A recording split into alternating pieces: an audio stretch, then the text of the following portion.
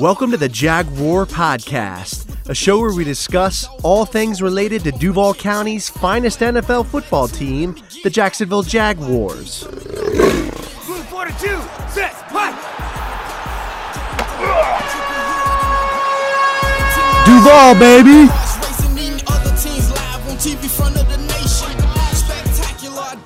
What's up, everybody? It's Andrew from the Jaguar Podcast, and today is our first episode of Teal Takes, and we have a great show in for you. We have a returning guest, Paul Spicer, but before I introduce him, I'm going to do a quick shout-out to one of our partners and affiliates, flteams.com. It is a great sports website that cover all things Florida sports. That's flteams.com.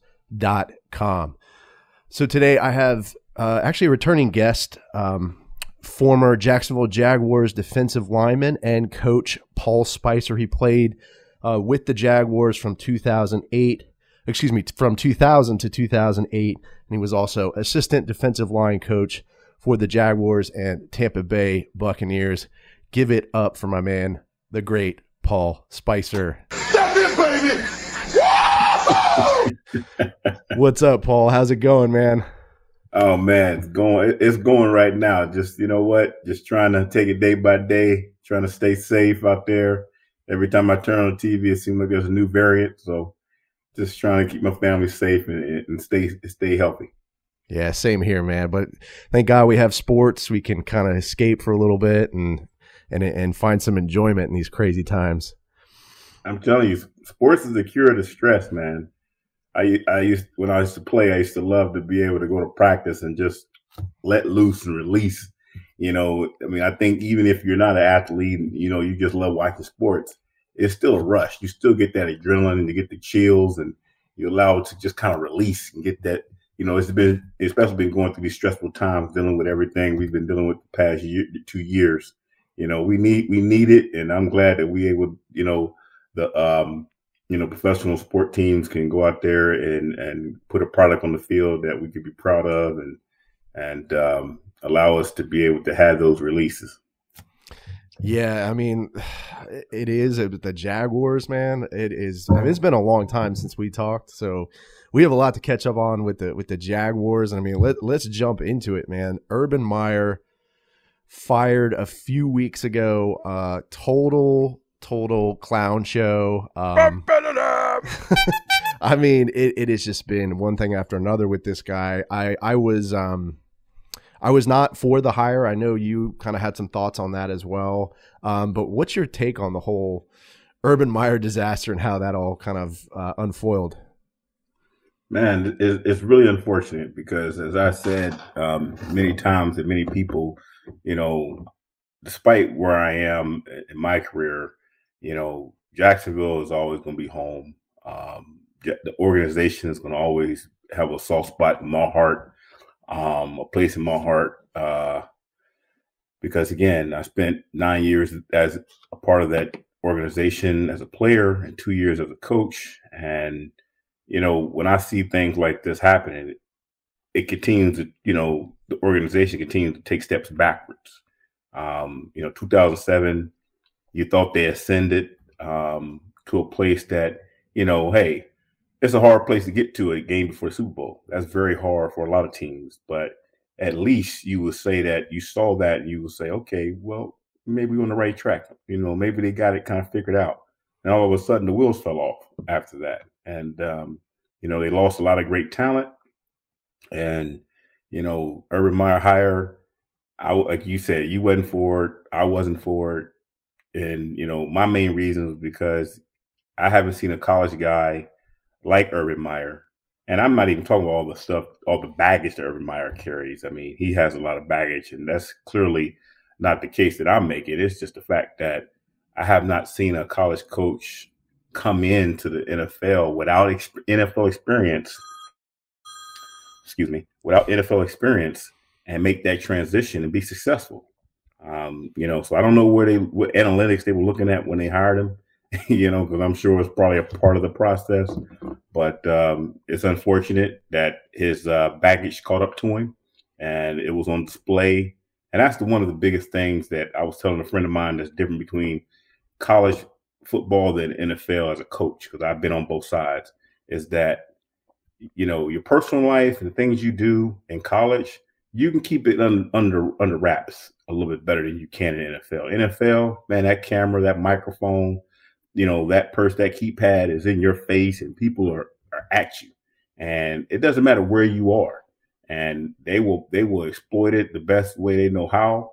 And it's unfortunate. And I don't think, I'm pretty sure some people might have told Urban Meyer going into the Jaguar job, but when you've been doing something a certain way for so long, he didn't listen, and he said, I got this, and unfortunately, he really didn't. Yeah, it just, oh my gosh, man, it was just a total dumpster fire. I mean, from the kick, I just couldn't believe the stories I was hearing. I mean, I don't know what you were hearing. I know you're connected, in Jacksonville. I just couldn't believe it when I heard that he did not fly back one with the team after that loss in Cincinnati. And then the Josh Lambo thing where he kicked the kicker. I mean, yeah, that was just out of control. I mean, if that happened, luckily it was, I mean, I don't want to say luckily, but if that was somebody like a defensive lineman or a linebacker, I mean, somebody would have got hurt really badly. Oh, you better believe it. He would have got jumped on because, again, in college, you can control players way on a whole nother level than you can in the NFL. These are grown men in the NFL. They are professional. Just like as a coach, you're a professional. And you have to conduct yourself as such. But unfortunately, we do have certain coaches that have their egos get the best of them. And they lash out and they do things that are unbecoming a professional. And if that story is true, which, like I said, I don't know. I mean, again, Josh, Lambo said it. If he said it, then, hey, I don't know the guy, so like I said, I wasn't there. But, I heard the story about Urban Meyer calling all the coaches losers and directing it as if they have never won anything. And he's the only one that's won something because of his national championships in college. And it's I guess sometimes it's like he has to realize when you step across those lines as a professional, as an NFL, coach, even as a player, when these college guys come from college and come to the pros, there's so much they have to learn. I learned it when I came out of college. It doesn't matter where you drafted. It doesn't matter what school you went to. If you're from the SEC or the ACC or Big Ten, it doesn't matter where you come from. Because when you walk through those doors of a professional organization, hey, man, you at the bottom.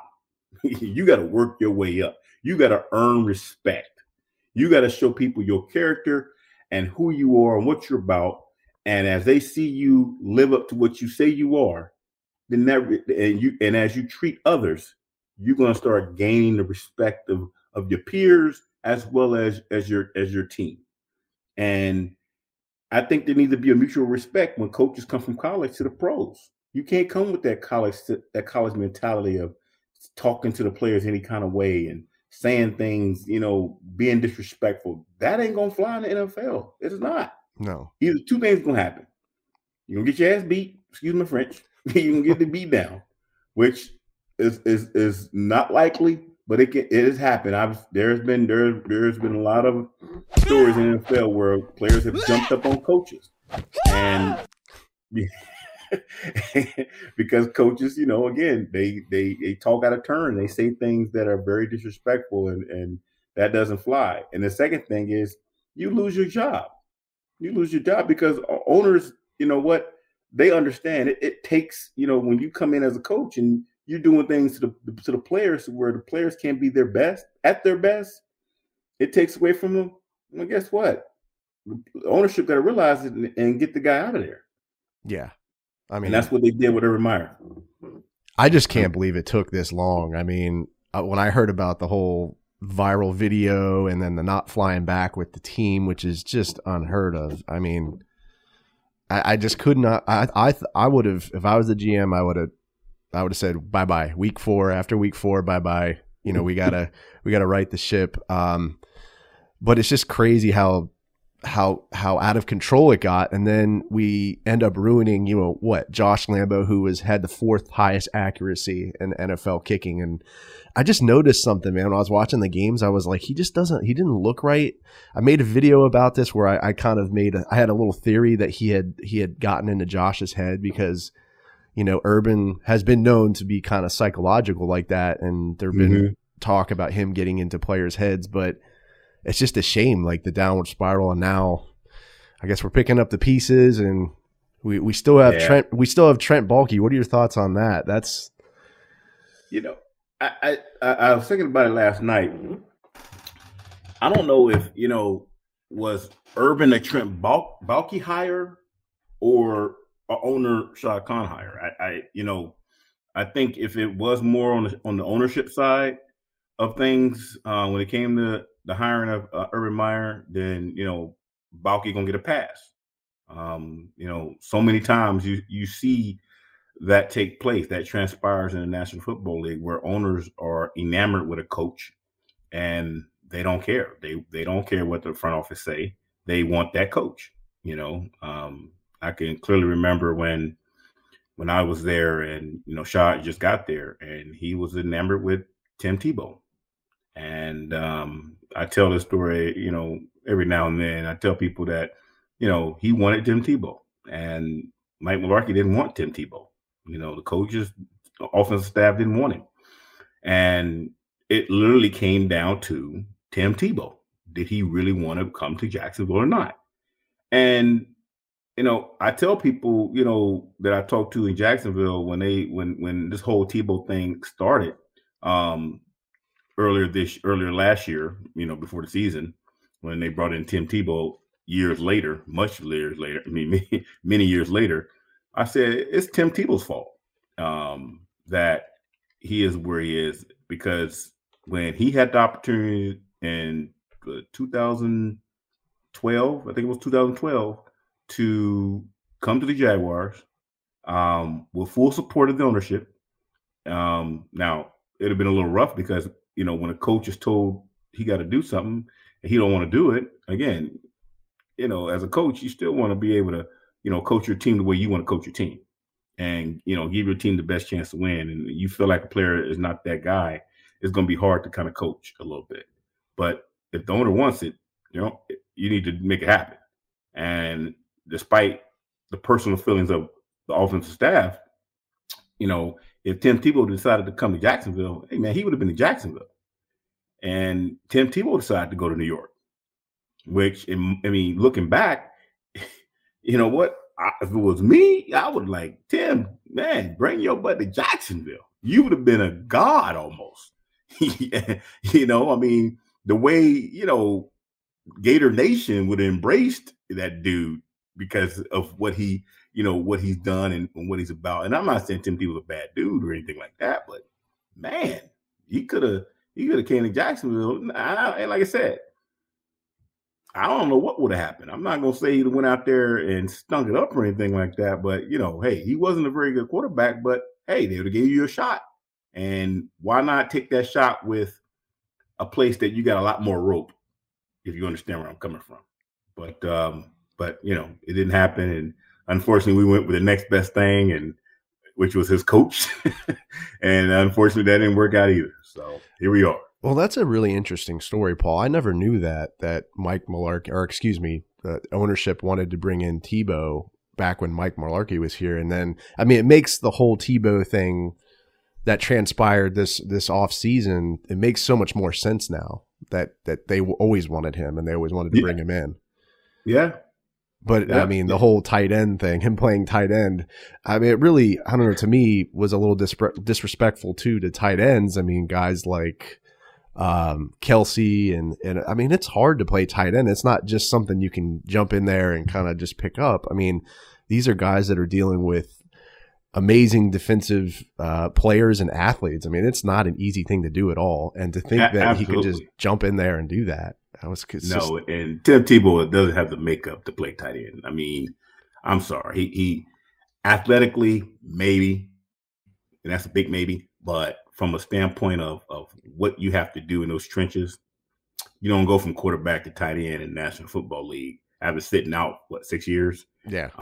That just don't happen. And, they had to find a place for him. But again, if, I don't want to make this show about Tebow, but like I said, because I was in those rooms, if Tebow wanted to make the transition many years ago, maybe he'd still be in the NFL now. I don't know. But I knew many years ago he was unwilling to make the transition. And,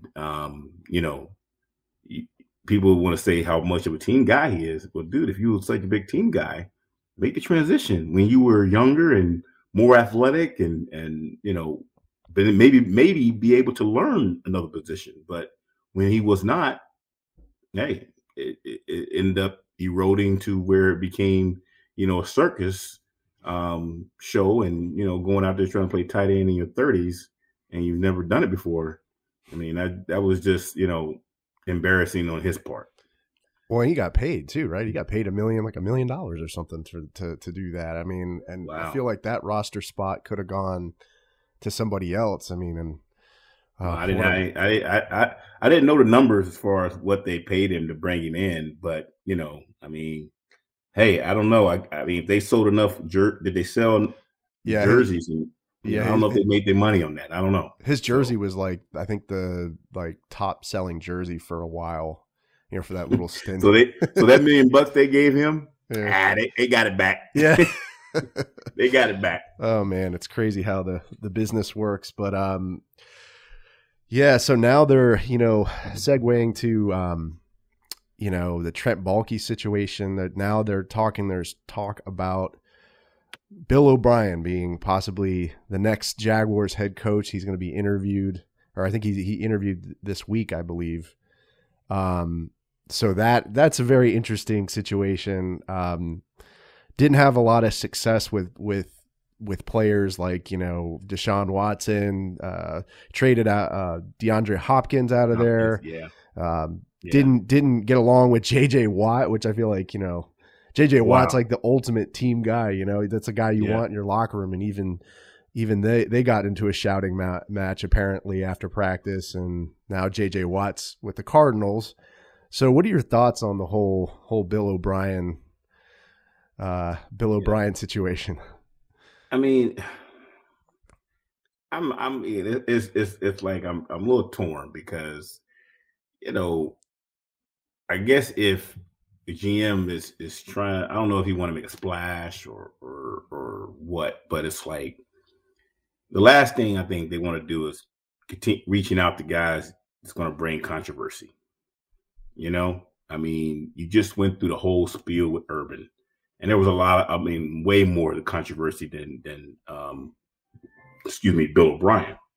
But when you look at Bill O'Brien's track record, yes, the Texans did win. I mean, they did make the playoffs,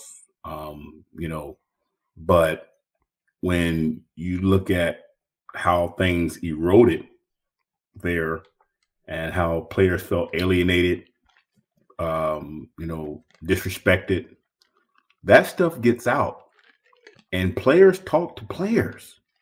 And that's the one thing I really believe, that there are a lot of teams in the National Football League that has a disconnect from front office to the players, to the locker room.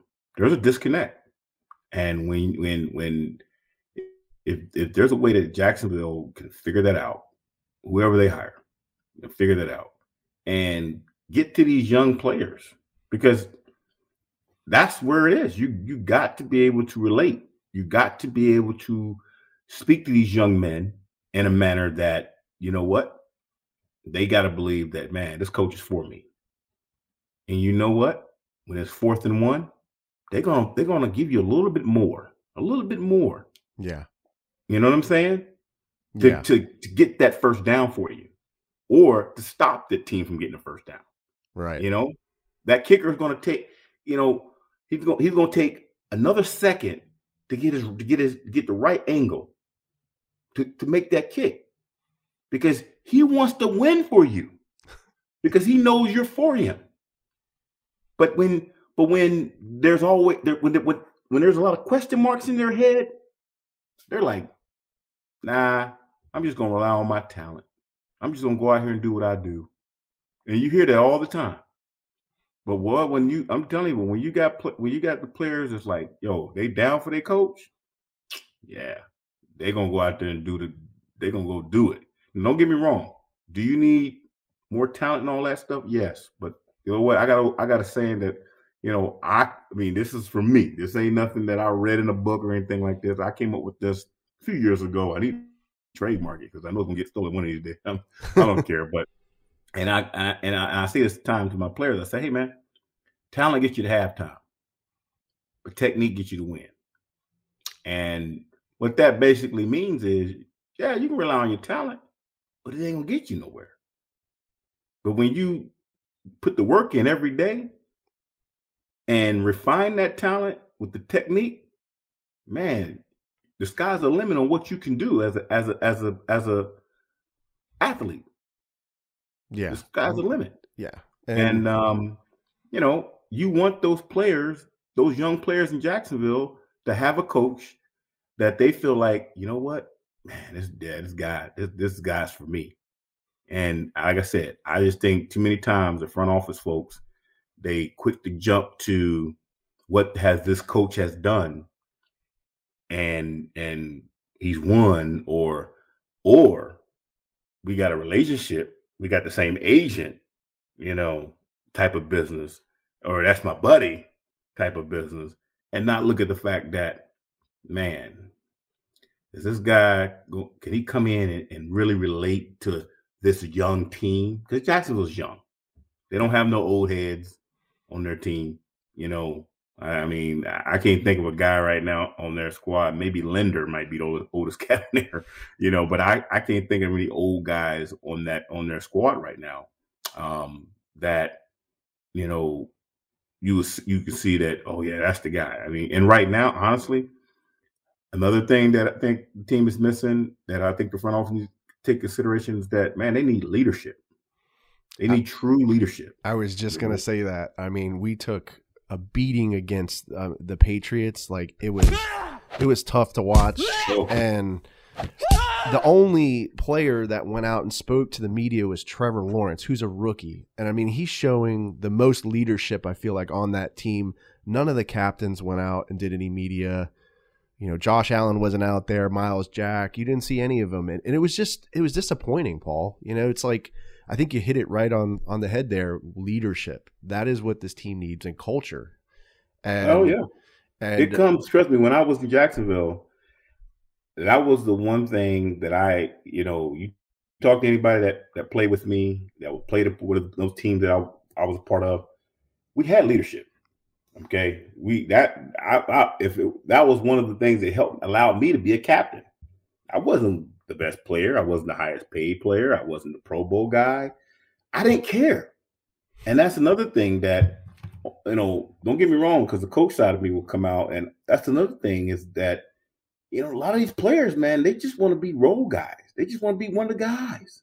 They don't want to be the guy that got to stand out and speak up and speak out.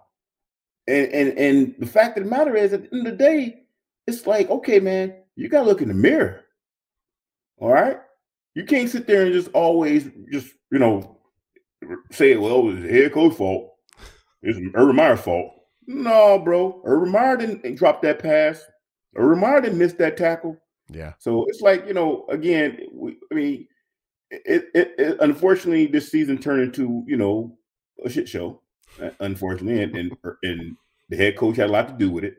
But again, on the flip side of things, hey, some of those players, because I ain't gonna leave out these players either, man, and think this is gonna be all jump on the coach side. No, some of these players, went out there, some games I watched. Hey, man, Marvin Jones, you've been around, bro. Catch the damn ball. Yeah. You know what I'm saying? I mean, this young man, Trevor Lawrence, is back there with a subpar offensive line.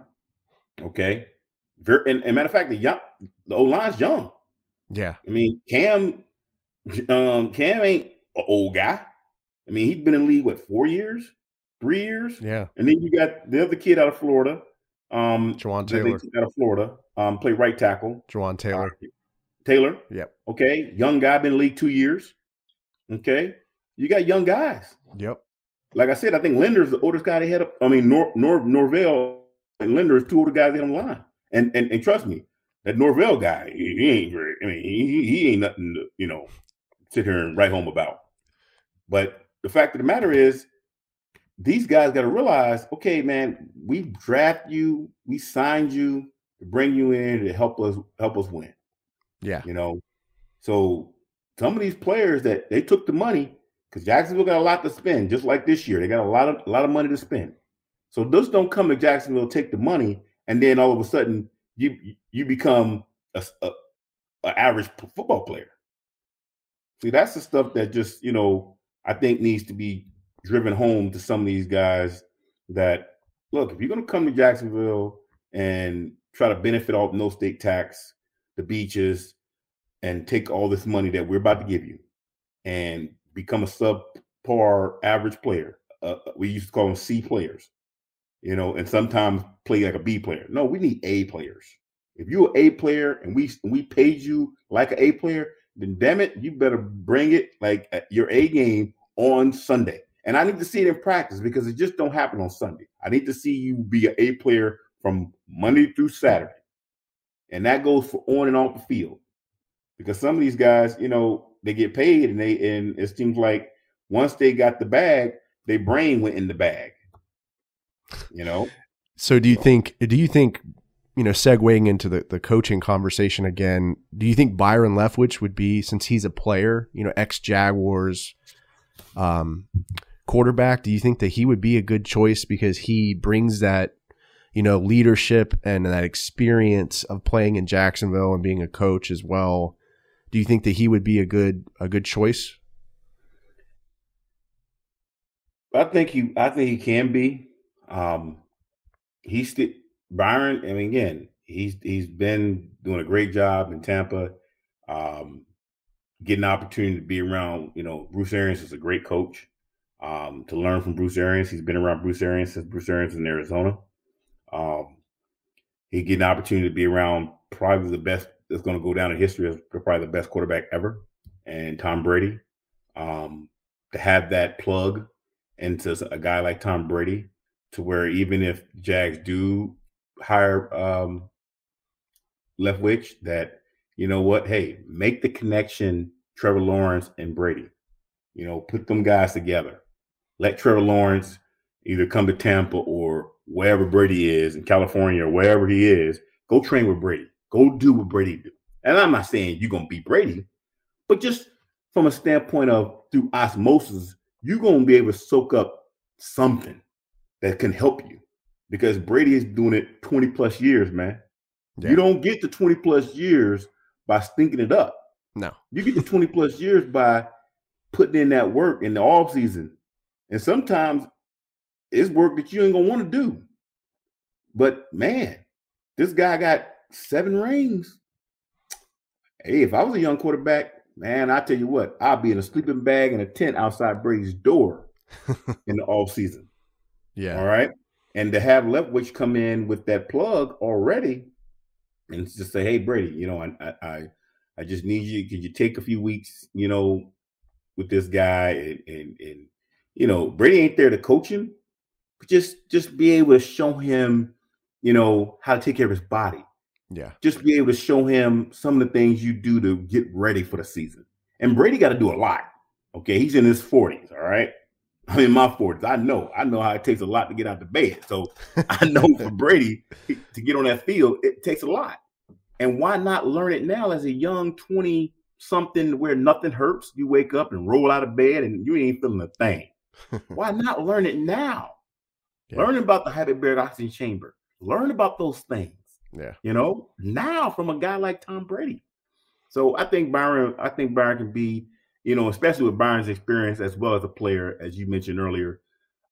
He knows Jacksonville. He lived there. So he does know, the community and the culture in that city a little bit better than most guys. I saw that Byron, as well as Kellen Moore, is getting interviewed by the Jaguars either today or tomorrow. I think it was today or yesterday. But I think, like I said, hey, have, a guy like that kind of come in and relate to your quarterback, because like you mentioned, Trevor Lawrence was a guy that stepped up after taking a shellacking by New England, getting beat by almost 50 points and saying, hey, he put it on his back. I mean, that is the making of a good leader. Yeah. Because I know how it feels. You lose like that. I've had games where I lost like that, and yes, I spoke to the media and I had my heart on my sleeve and told them exactly how I felt about our play, not and the lack thereof, and how embarrassing it was for our fans to have to watch that, and it was embarrassing, to have to watch, our team, the Jaguars, go out there in New England and lose the way they did in that fashion. I know a few of those coaches on that staff personally, and I know they were pissed, to lose like that. So it's going to be very interesting, in these next few weeks to see who the Jaguars decide to bring in who's going to lead this team. And I think it really needs to be a guy that can relate. It needs to be a guy that's going to bring energy to the organization, into the locker room, and be able to build a bond between the coach's office and that locker room. I can't speak on front office because, Balky's there, and I don't know what he's doing to try to mend that. Too many times you see GMs, they walk the halls and they speak to players, and on game day, they got their arm around guys and trying to give guys, their 2 cents on what they can do to be better. Man, that ain't gonna work. That don't work. I think it needs to be much more than, the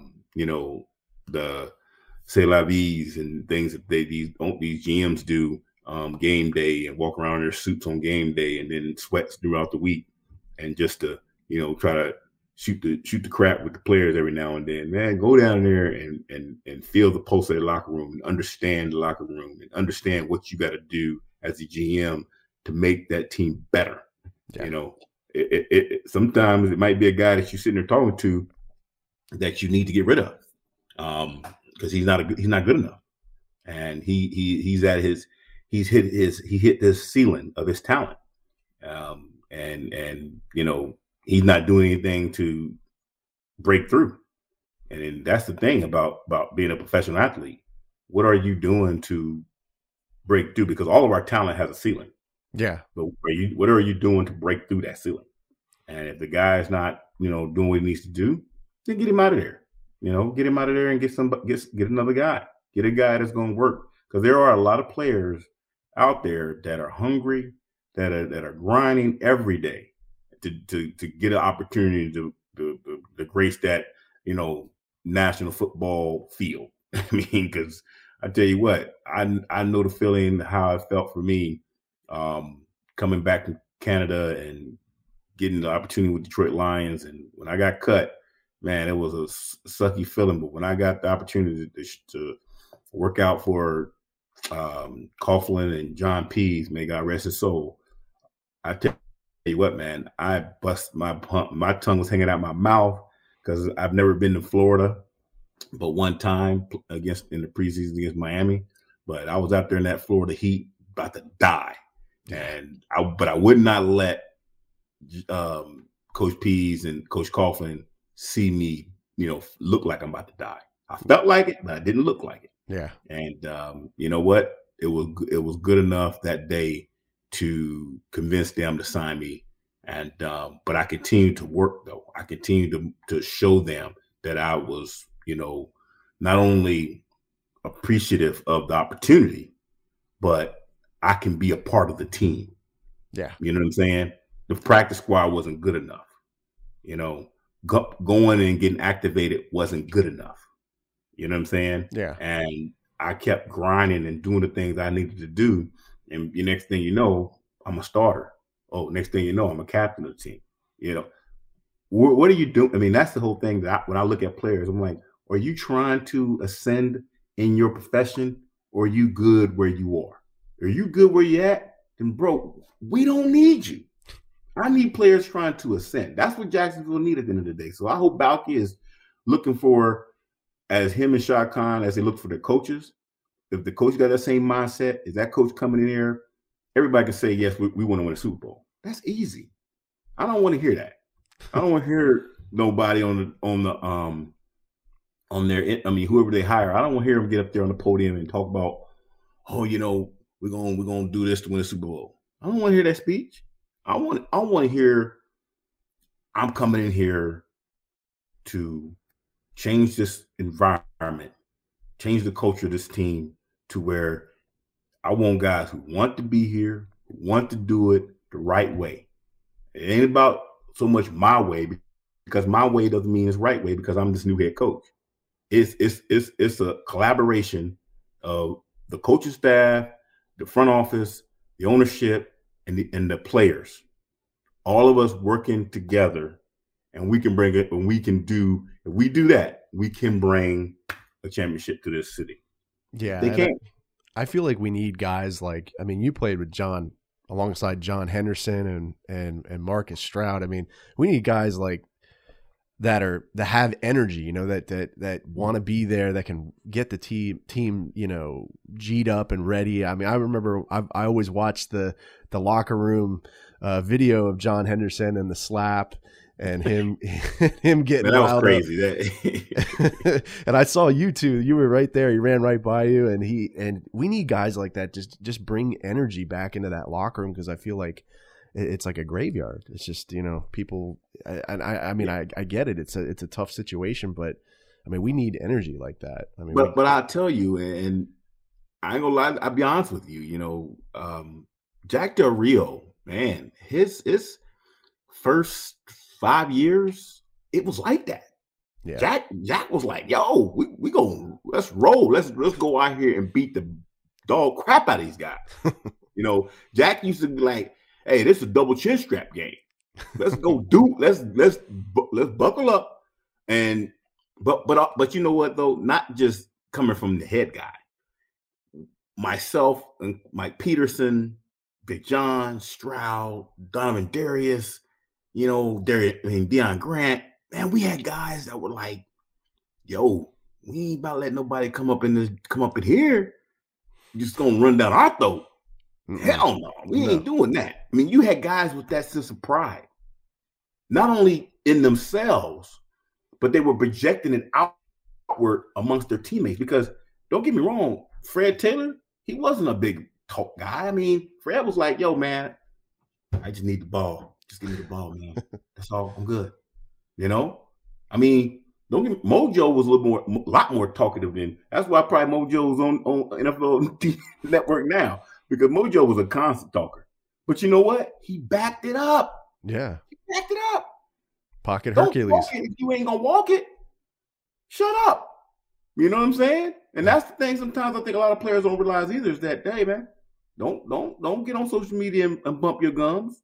You know, internet gangsters, all these internet gangsters out here. But yet instead, when I see you on the field or I see you out there, you know, playing, I don't see the guy I see, you know, on social media.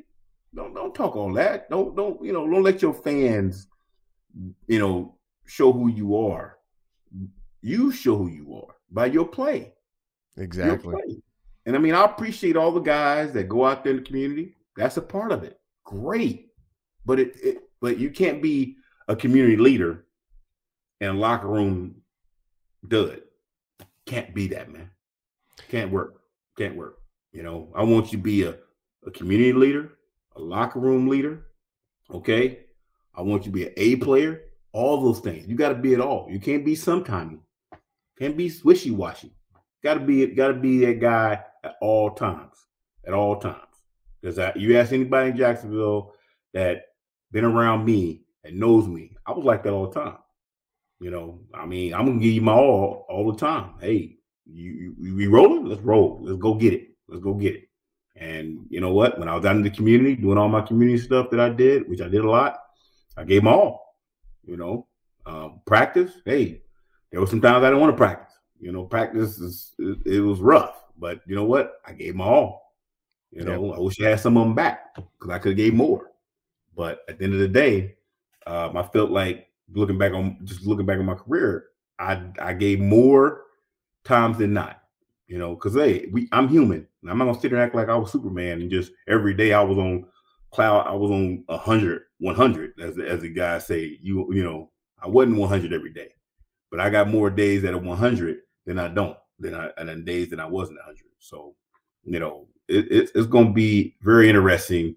Like I said, in the next couple of weeks, that bringing a guy that's going to galvanize that locker room and those players and the organization to spearhead it to somewhere that it hasn't been in a long time. Yeah. I'm hoping we can get somebody who can just light a fire, under some of these players and get them going and get some more energy back.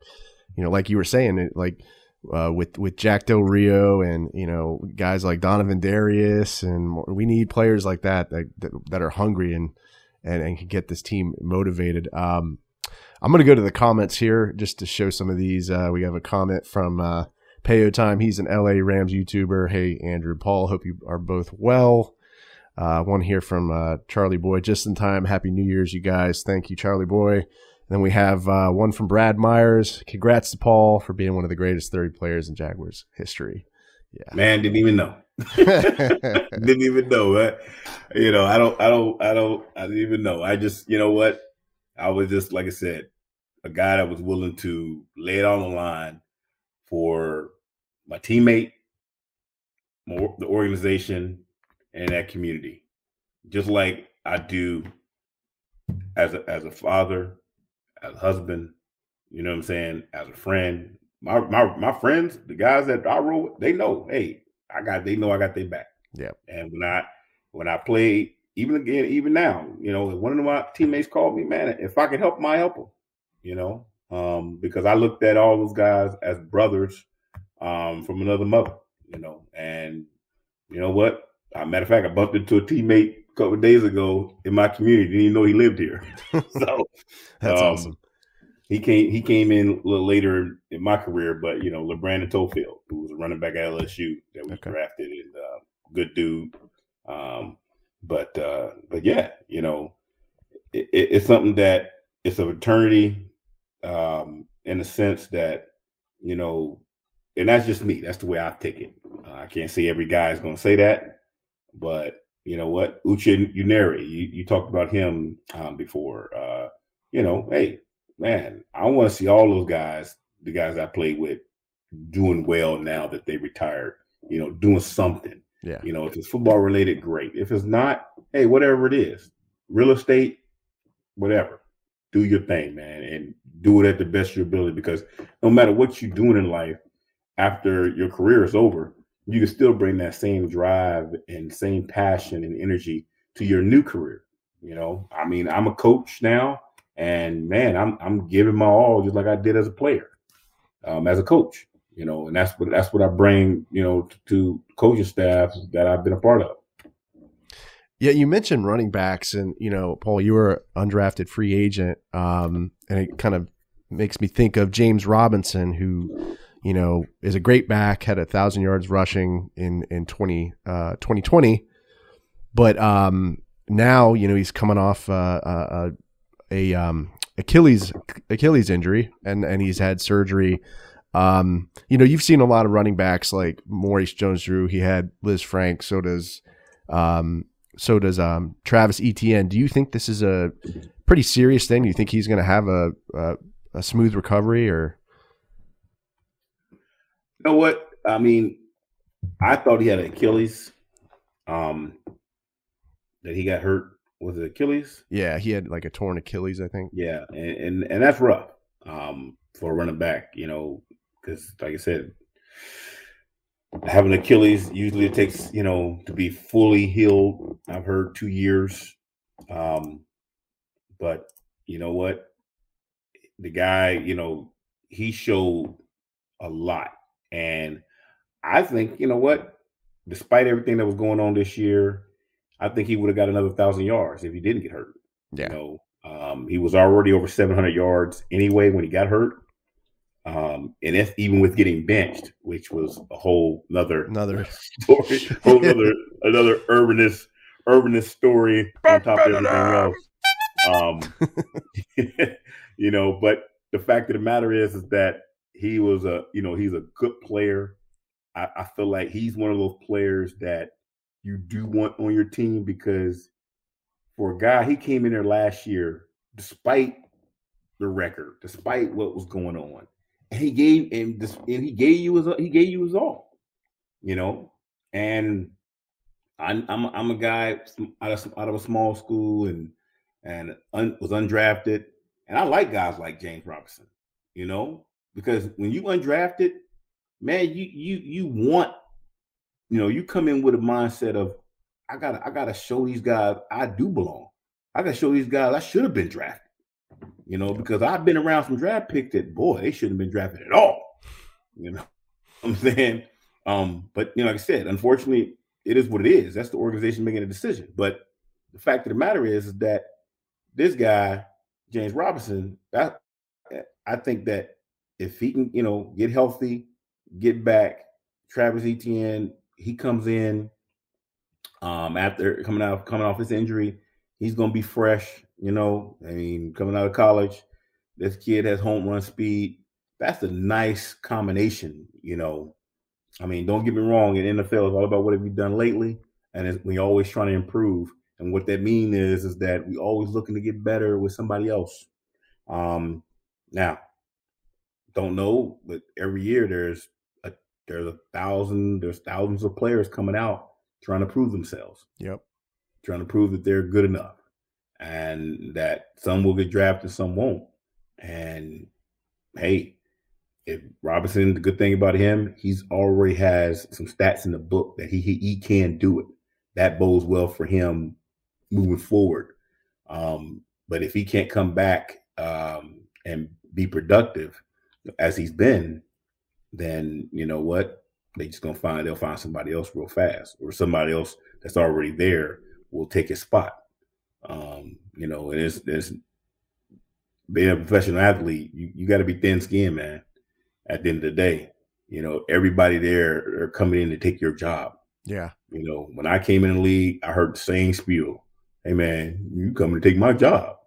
So, you know, don't look for me to help you in all this. And, you know, that's fine. I just sit back and watch those guys, those professionals, because at the point I felt like I wasn't professional, but I learned, and as I grew and you know, applied what I've watched and what I've learned, you know what? I became a professional. And you know, hey, it's a part of the business. So I pray that James Robinson is healthy and can come back and still be productive and be a 1-2 punch with Travis Etienne. The last time the Jaguars had a good 1-2 punch was Fred Taylor and Mojo. Yeah. And you saw that. I mean, those guys, boy, I mean, hey, Fred was a guy that, you know, would take a crease and he's gone. Yeah. Mojo, he was like a little bowling ball, you know, a little battering ram, just running around, you know, looked like Mechanic of He-Man.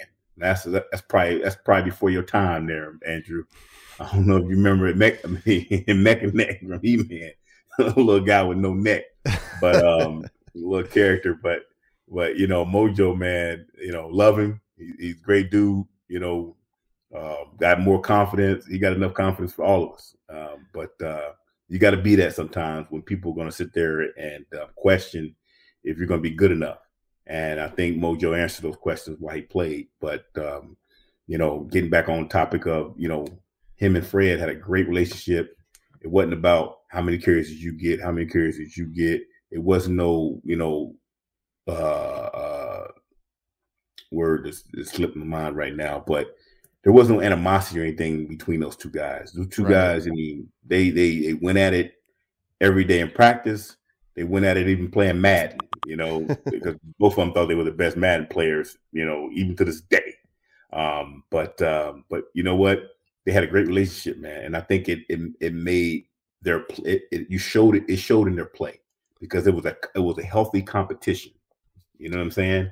And that's what you want on your team. You want that healthy competition because sometimes, you know, players within themselves can help each other, you know, and we'll see how that bodes for James Robinson when he comes back from his injury. Yeah. As well as Etienne, which he hasn't done anything yet. So we'll see. Yeah. I hope he comes back too. And I hope the front office, you know, if he has a good season, they take care of him, pay him what he deserves. And but man, you brought back memories of the Maurice Jones-Drew. I remember watching. I was watching on YouTube. He was in pass protection, and he just lit up Sean Merriman. I mean, he put Sean Merriman on his butt, and that was impressive. I mean, a guy like of Maurice Jones-Drew's his size, and then putting a hit on a linebacker and just knocking him down. I mean, it was awesome. Oh man, hey, like I said, people have underestimated Mojo, man. But let me tell you, that guy, you underestimated him. You didn't know, you didn't do your homework, and a lot of guys didn't. And Sean Merriman at the time, I think that was the beginning of the end for him anyway. Because once he took that hit, it was like nobody wouldn't let him live it down, because you got a guy that's 5'6", 5'7" on a good day. And here you come in 6'4", 250 off the edge, thinking you're just going to mold him over. And he just flat. I can remember it like it was yesterday. It was on the north end zone in our stadium at the time. And man, it lit a fire up under the whole team, and we all saw it. And they played it on the Jumbotron. And man, let me tell you, we ended up beating them anyway. At the Chargers that day, but that was one of those plays that really just energizes the whole team, Yeah, and Fred Taylor and Maurice Jones-Drew, I mean, they were an amazing combination, a dynamic duo. I mean, they just fed off of each other. I mean, it was amazing to watch. And Maurice Jones-Drew, I mean, he could do it all. And he was doing kickoff returns. I mean, he was good in pass protection. He could run north-south or run over you. I mean, he was just an amazing player. And that's what, the front office, again, has to do with, the scouting department and whatnot. And, like I said, it's going to take, Balky and the scouting department and, that whole front office to really take a look at, and I'm sure they will take a look at the roster and see, okay, here's the areas we got to improve. It sucks because they don't really have coaches there to help them, because you know what, you would love to be able to kind of have the coaches staff already in place to be able to go in and and they would do a little bit of that once the new coach staff is there, because once you get hired, the new coach staff get hired, the first thing you guys are going to do is go in and assess your current roster, right, and go back through all the games that your position played, and look at their productivity, look at their strengths, look at their weaknesses, you look. I mean, all the things that is going to help this team move forward, and it's going to be a hard decision to make. Some that some guys are not going to like, but they got to realize at the end of the day, it's a production business. If you're not producing, and they get rid of you, it's nobody's fault but your own. At the end of the day. Yeah. And it's going to be tough, because I think, I'm sure you've heard of the clown show, or the clown movement, that's going on, right? The clown movement, the clown out. Everyone's changing their avatars to a clown with the mustache to symbolize. No, I haven't got up on that yet. Well, that's a big thing, and now it's apparently there's going to be a large contingent of fans wearing clown suits to the final game against the Colts. And people are not happy with Shad Khan. I don't blame him myself. I'm frustrated. It's just tough to go through seasons like this and then to retain your GM and, to not make a change there and start over. It's been very frustrating, but what are your thoughts on that? I know you haven't heard about it, but I mean, do you feel some empathy for Jags fans right now? I mean, I'm a fan. I'm a Jag fan. Yeah. I did not know about, because again, I don't live in Jacksonville, but I did not know about the clown out deal. But I feel for the Jaguar fans, because again, another season to where hey, the playoffs are like next week, and we're the Jaguars at home. Yeah. And all the Jaguar have fans. It's a military town, so you constantly got an influx of people coming from somewhere else, and they're cheering for their team that's still playing in the playoffs. While you sitting there in Hooters or the pub or at the beach or wherever you may be at, or or your friends for that matter, listening to them talk about the Arizona Cardinals or the Cowboys or Tampa Bay Buccaneers, or New England Patriots or whatever team that's still playing. You got to sit there and hear all that crap, and you're like, man, damn Jaguars, man, we need to be. I want to be in those conversations. Yeah, and they haven't been in those conversations since 2017, and that's what, man, that's we're all at 4 years ago. yeah. Actually 5 years ago. This is 2022. So, that's 5 years ago. That's and prior to 2017, it was, what was it? It was what, 07? Yeah. I think it was the last time. So that was 10-year drought. That's rough, man. And that's why our fans need some got us to get some love. They need some love, man. So, I would say it's rough to go through another off season when there's nothing going on with your team. But hopefully this hire that's coming soon. I'm pretty sure it's coming soon. Shah Khan and Balky and Mark Lampkin, I'm sure he's going to be a part of it. I don't know if he's even still there, but no, he's still there. Tony Khan as well. All those guys going to be a part of this, and bringing somebody that will, like I said, sustain that, bring in some energy and sustain it until the following season. Because right now, man, the fans, they need something. They need something to hold on to look forward to. And hopefully that, the powers to be can come up with some ways. I'm sure they can. You can just look at that stadium. I mean, they can come up with ways to, appease the fans for a few months until the season starts over again, which is not that long. I mean, you got the draft going to be coming up, and there's some things you can do to show the fans that, hey, we hear you. We're doing everything we can to put a product on the field that you can be proud of. Yeah. That you can paint your face for. You know what I'm saying? Instead of putting a bag over your head. A bag or a clown paint. Right? Yeah, or a clown mask on. You don't want to, that craziness, man. That's, that's crazy. Well, but we were talking offline yesterday, and you were saying, man, you keep bringing up 2007, and that's why I kept bringing it up, is because that was the last time. Wait, you guys were in the playoffs before 2017, and that must have been an amazing run there. Was with David Garrard at quarterback, and that great run he had against Pittsburgh, and I mean that was probably an amazing feeling. Oh, it is. It was. I mean, it was an amazing feeling, and Garrard did a great job. Rasheen played his butt off. Mojo played his butt off. I mean, defense, we did what we had to do. That year, and Pittsburgh was actually, my favorite team to play against. I mean, I love playing against Pittsburgh, from day one, all the way back when we was in the same conference with the Jaguars, which a lot of people don't even remember. Back when it was the Jacksonville Jaguars, Pittsburgh, Cleveland, and Cincinnati. You don't even remember that, do you?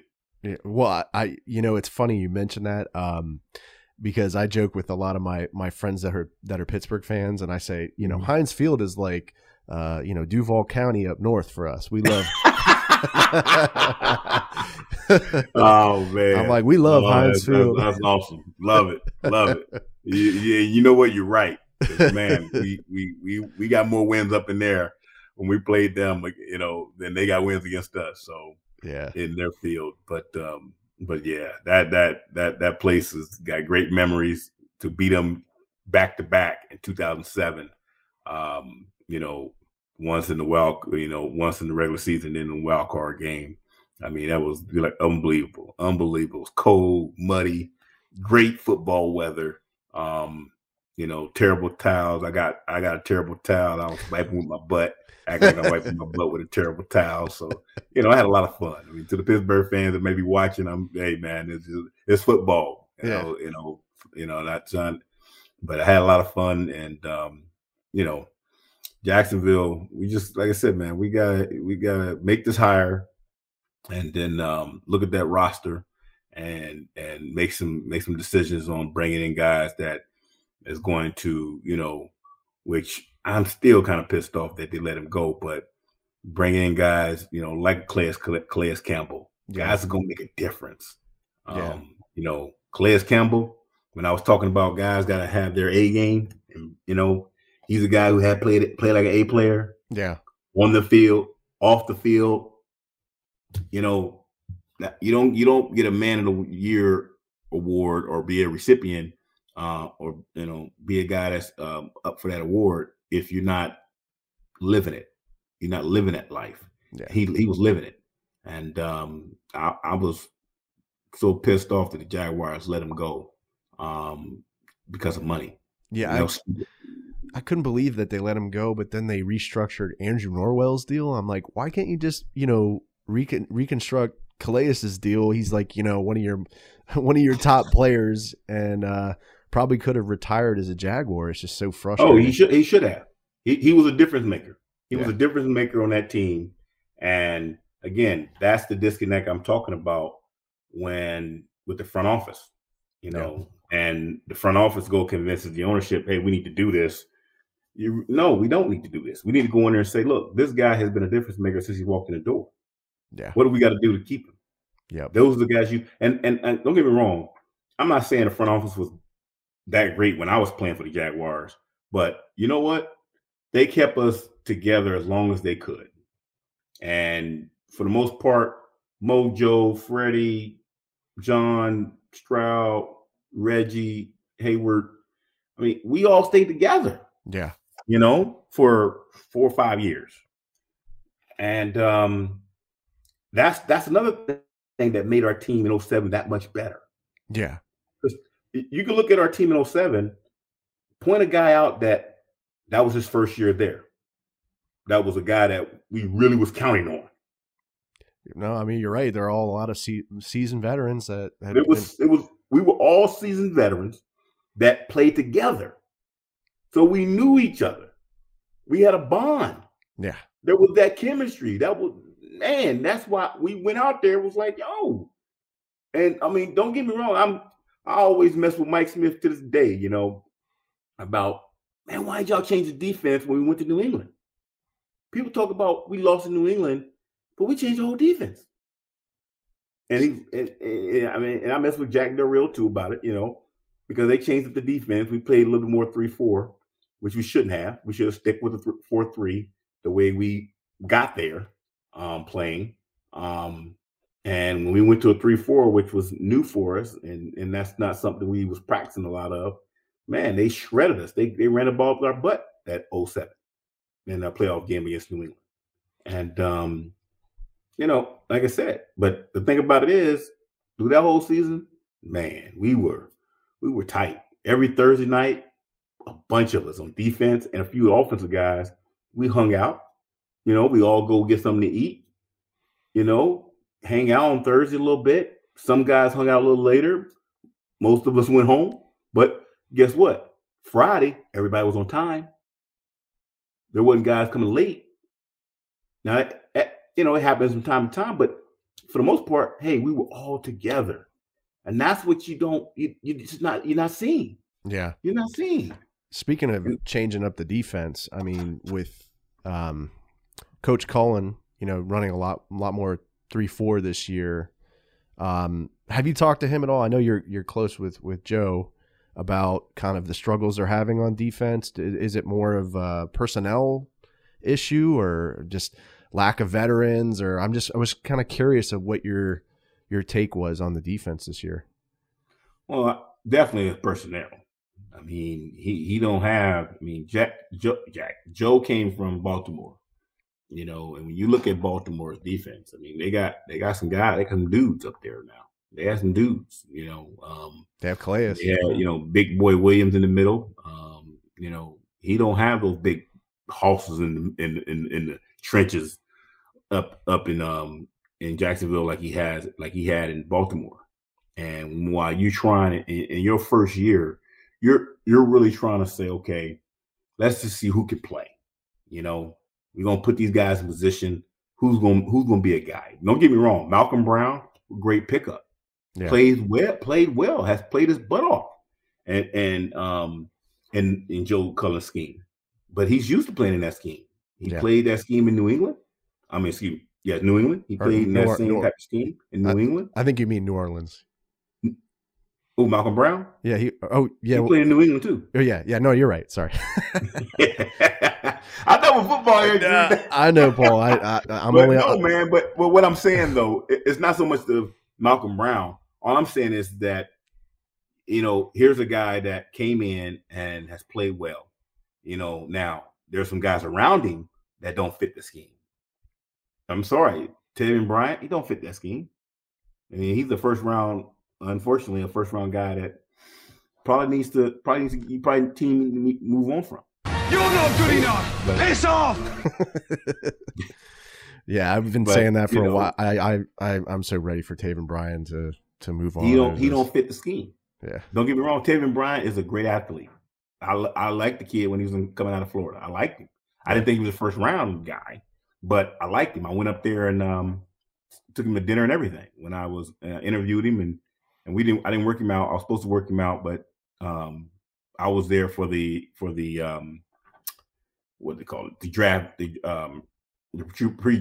what they call it, the freaking workout where all the combine, the combine, NFL combine, not the combine. I saw him at the combine too, which he looked crazy, but I could tell you a story about him at the combine, but no, at the colleges when they have their workout, what do they call it? Pro day. Pro days, yeah. Okay. So prior to pro day, you know, I took Taven Bryant out and sat him down and talked to him. Intelligent young man, comes from a great family. I think his dad was a Navy SEAL. If I'm not mistaken. Wow.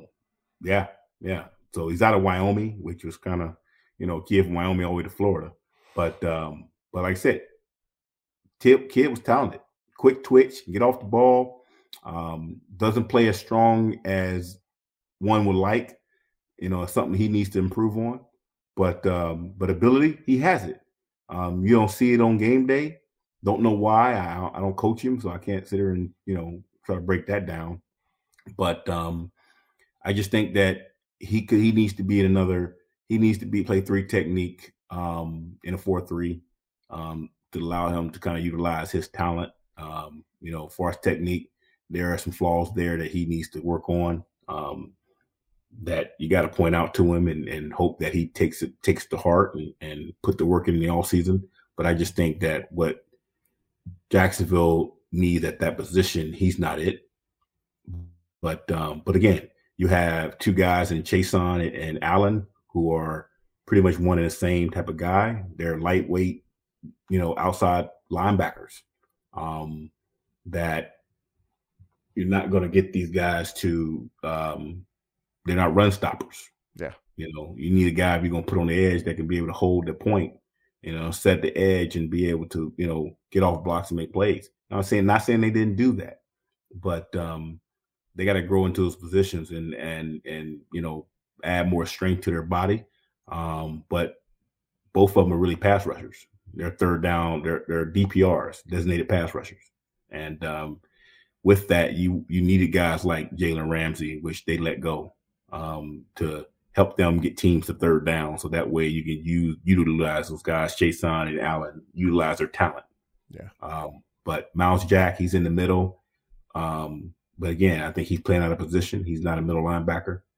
But you know, they drafted him pretty high, and they felt like they could make that change. But you know, those are just, like I said, personnel things that, you know, the Jaguars got to look at once they get a staff in there and make those changes. You know, Joe's a good dude, great coach, great technician, great teacher. But, you know, we'll see what happens with all that. Yeah. Maybe he stays, maybe he goes, don't know. I mean, I never hate to see a friend lose a job.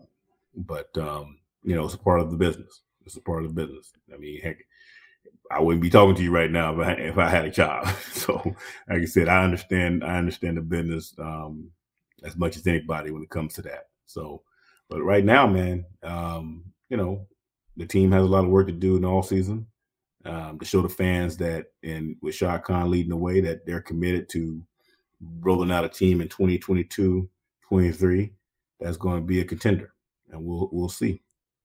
Yeah, Paul, I wanted to share this comment with you from Brad Myers. He says, Paul remembers that the Saints many years ago were so bad like the Jaguars, the fans showed their frustration by wearing bags over their faces. I know you mentioned that too. Yeah, but then Drew Brees showed up. Yeah. It all changed. Yeah, it all changed after that. But so I wanted to kind of wrap up with Trevor Lawrence. I wanted to talk a little bit about him. In my opinion, you can't really base a lot of this. It's hard to really baseline his first year just with everything going on, all the distractions around him. I mean, I think we've obviously seen him, in a leadership position. So he's got a lot of leadership skills. He handles these press conferences very well. He's got a lot of raw talent. I just don't think he's had the staff around him to kind of, help build him up. So, do you see him getting much better next year with the new staff? Like, what's your outlook on Trevor Lawrence? Well, first, it's not just the staff. I think Trevor Lawrence himself need to go back and look at what he's done and look at some of the mistakes he's made, some of the decisions he's made that were bad decisions. He's made some good ones. Some of the things that were, when he run the little zone read, inside zone runs, where he could have pulled that ball and took off. I mean, he's a good athlete. He doesn't run enough, personally. But some of the throws he made and some of the coverages that he threw the balls into. I mean, he take your time. I mean, don't have to force it. And I think he just trying to, as a competitor, you're trying to help your team win. And he made decisions to try to help his team win, which ultimately turned out to be bad ones. So he got to look at himself first and foremost before any staff will come in and just miraculously make him better. That doesn't happen. See, people don't realize as the NFL players, they got to make themselves better first. Yes, you can get a good coach. He's going to help you. He can show you some things. But if you don't take it upon yourself and look at yourself and say, where can I get better? And that's got to be an everyday deal. You got to be working on yourself every day as a professional athlete. And that's in any sport. If you're trying to be great. Now, if you got a mindset, I want to be just one of the guys, like I said earlier. Nah, I don't get that feel from Trevor Lawrence. I think he has more to him than that. I think, watching him in college at Clemson and some of the things he did there. Sorry, family's home. So I think that he showed that he's a guy that wants to be the guy up front. He wants to be that leader. And that's great. That's what you want on your quarterback. Nine times out of 10, the quarterback is the face of the franchise. And you want a guy that want to embrace that. And he looks like he has everything from a physical standpoint, talent standpoint, and as we talked about earlier, the lack thereof of leadership in that team. Hopefully his leadership will grow, and not only grow, but he can get some help in that department from some other guys. Maybe those guys are guys getting drafted or guys that are going to sign in free agency, however it may be.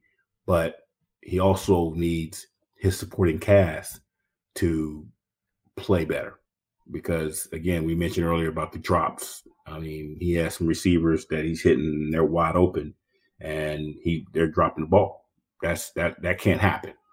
For a guy like him, he's young, he needs that confidence, to feel like, man, I'm making the reads, I'm making the throws, but guys are throwing the ball. I mean, guys are. Well, my son's coming, man. He's gonna be loud. But yeah, I couldn't agree with you more, Paul. But I said couldn't agree with you more, Paul. I'm really excited to see more from Trevor next year. Hopefully he gets better. But I want to thank you again for coming on the show. I know you've been so gracious with your time, and hopefully we can do this again. Absolutely, man. Absolutely. I look forward to it. We'll get together and do something. All right. Well, thanks everybody for watching. We're going to wrap up here. And Paul, how can listeners and watchers follow you? Do you have your Twitter handle? Oh, Coach Spicer 95. Okay. It's Twitter. Yeah, give Paul a follow. And thanks everybody for watching. Thanks, Paul. And we'll see you next time. All right, Andrew. Take care, buddy. Thanks. Let me get that. JYD coming up with the big sack. Quarterbacks beware, we on the prowl. Game day night, you could hear it in our growl. Intimidation on to keep their hearts racing. Eating other teams live on TV front of the nation. Spectacular defensive scheme. This episode is available on the Jaguar Podcast YouTube channel. So if you stop by, make sure to subscribe and give this video a like. Also, these episodes are available on iTunes, Podbean, Spotify, SoundCloud, Stitcher, and other major podcast distributors as well.